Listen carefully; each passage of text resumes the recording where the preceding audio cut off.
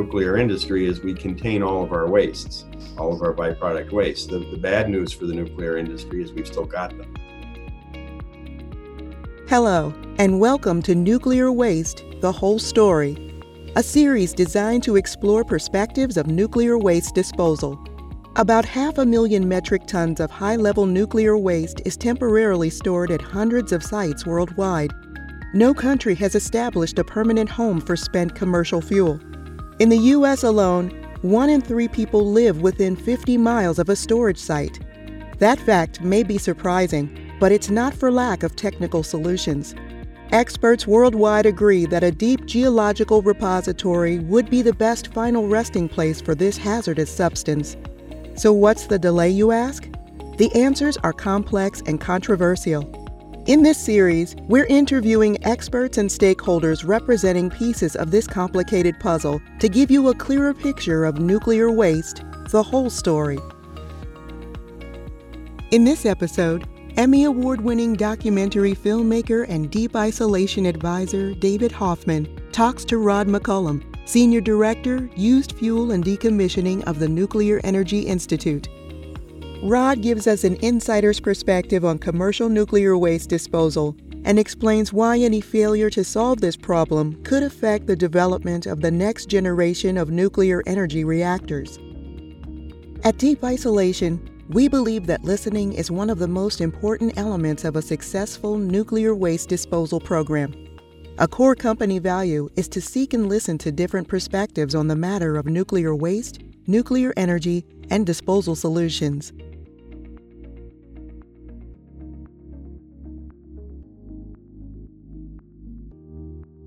The opinions expressed in this series are those of the participants and do not represent Deep Isolation's position.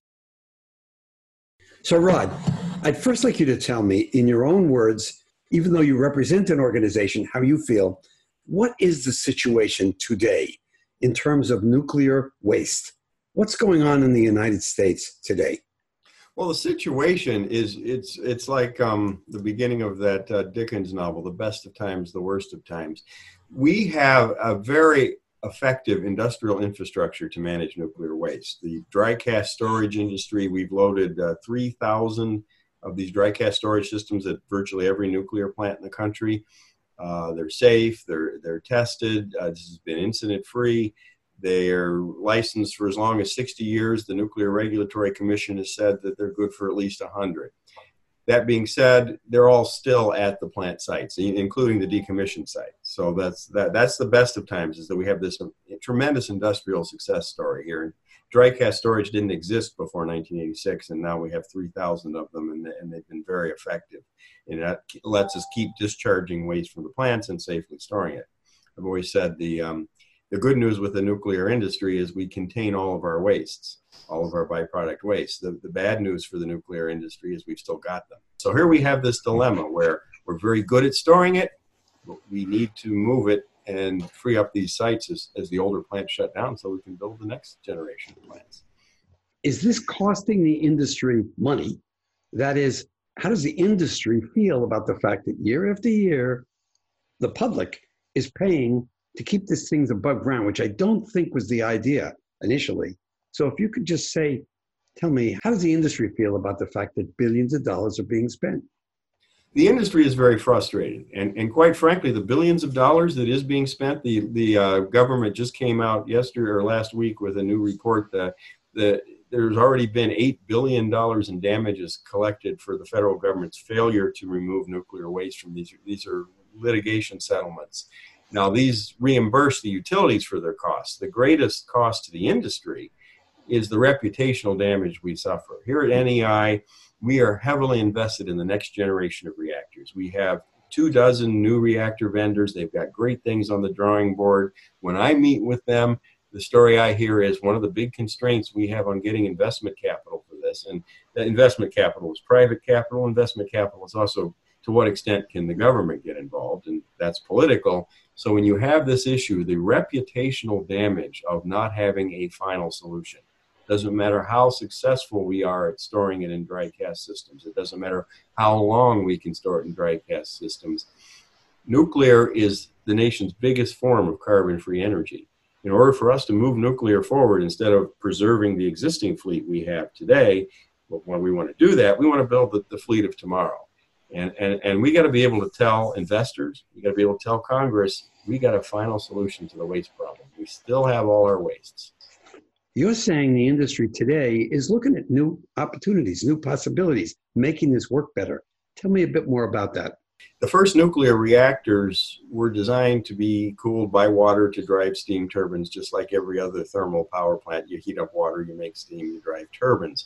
That's because how we knew how to build power plants. Well, it turns out that maybe when you're talking about how neutrons move around inside a reactor, when you're talking about how steam interacts with the materials that we put around nuclear fuel in a reactor, and I'm now taking you over towards what happened at Fukushima and what happened at 3 Mile Island, maybe water cool. So you've got some molten salt designs, sodium designs, you've got different gas cooled designs, different types of fuels. Even in the existing fleet, we are now innovating and putting in what we call accident tolerant fuels, which have different coatings, different claddings, and can really up the game of the existing reactors, both in terms of safety and in being able to produce more power. In 2018, we had our best year ever. We generated more nuclear carbon-free energy than the industry ever had. With only 97 reactors, we had as many as 104 at one time.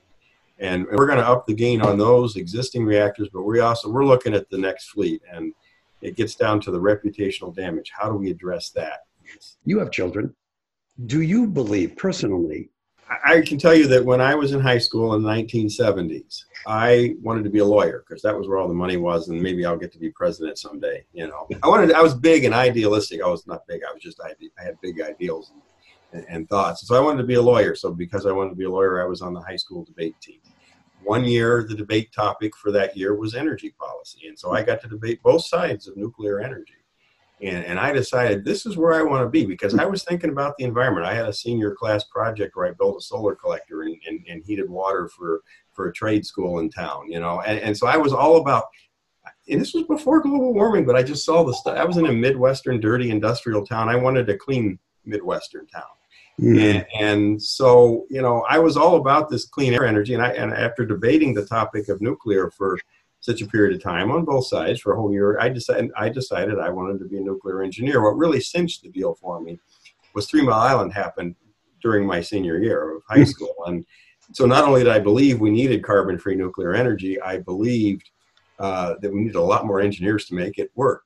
Put yourself personally and your family near one of these towns. I'm not talking about Hanford or Savannah. I'm talking about one of these places where it's now above ground in these casks. I put my family in the shadow of nuclear facilities a lot of my career because I've worked in nuclear plants. My wife, who's a nurse, has trained on how to handle radioactive patients. So yes, I am comfortable with nuclear safety enough that I don't mind putting my family near it. But I also know that either of my kids, who both didn't choose to become engineers, they're both something else in their young adult lives, they would see a dry cast storage facility and think of it different if they drove by and saw something that was just a surface facility for something I told them was 2,000 feet below the ground. When I visited one of the plants, you see guys with machine guns out in front and fences. It's kind of scary. You're absolutely right. Below ground, it's no longer scary. I mean, life goes on. In fact, there's real estate people who are looking to do something with that land once it's below ground. Yes. Which plant did you visit? I visited one in Maine.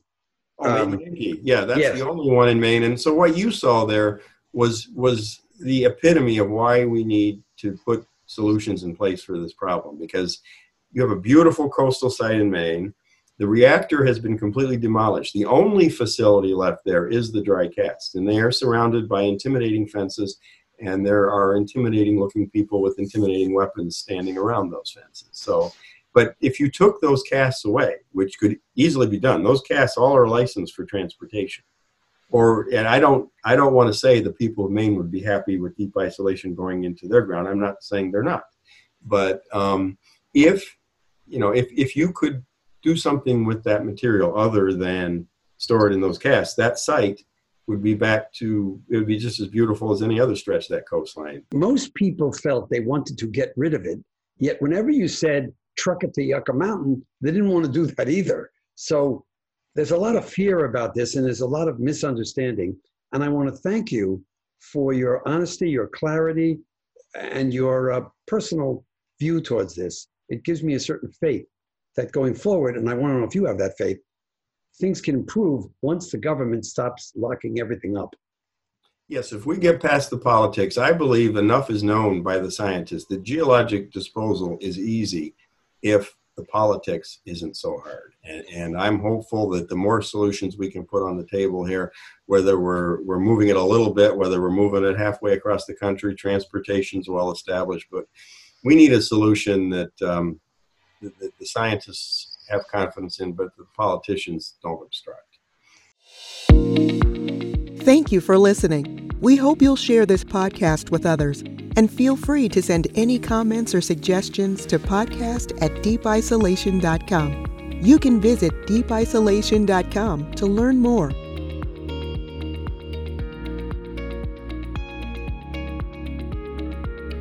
At Deep Isolation, we believe that listening is one of the most important elements of a successful nuclear waste disposal program.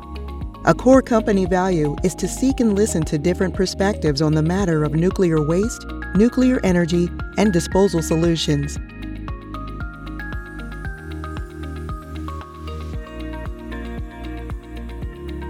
The opinions expressed in this series are those of the participants and do not represent Deep Isolation's position.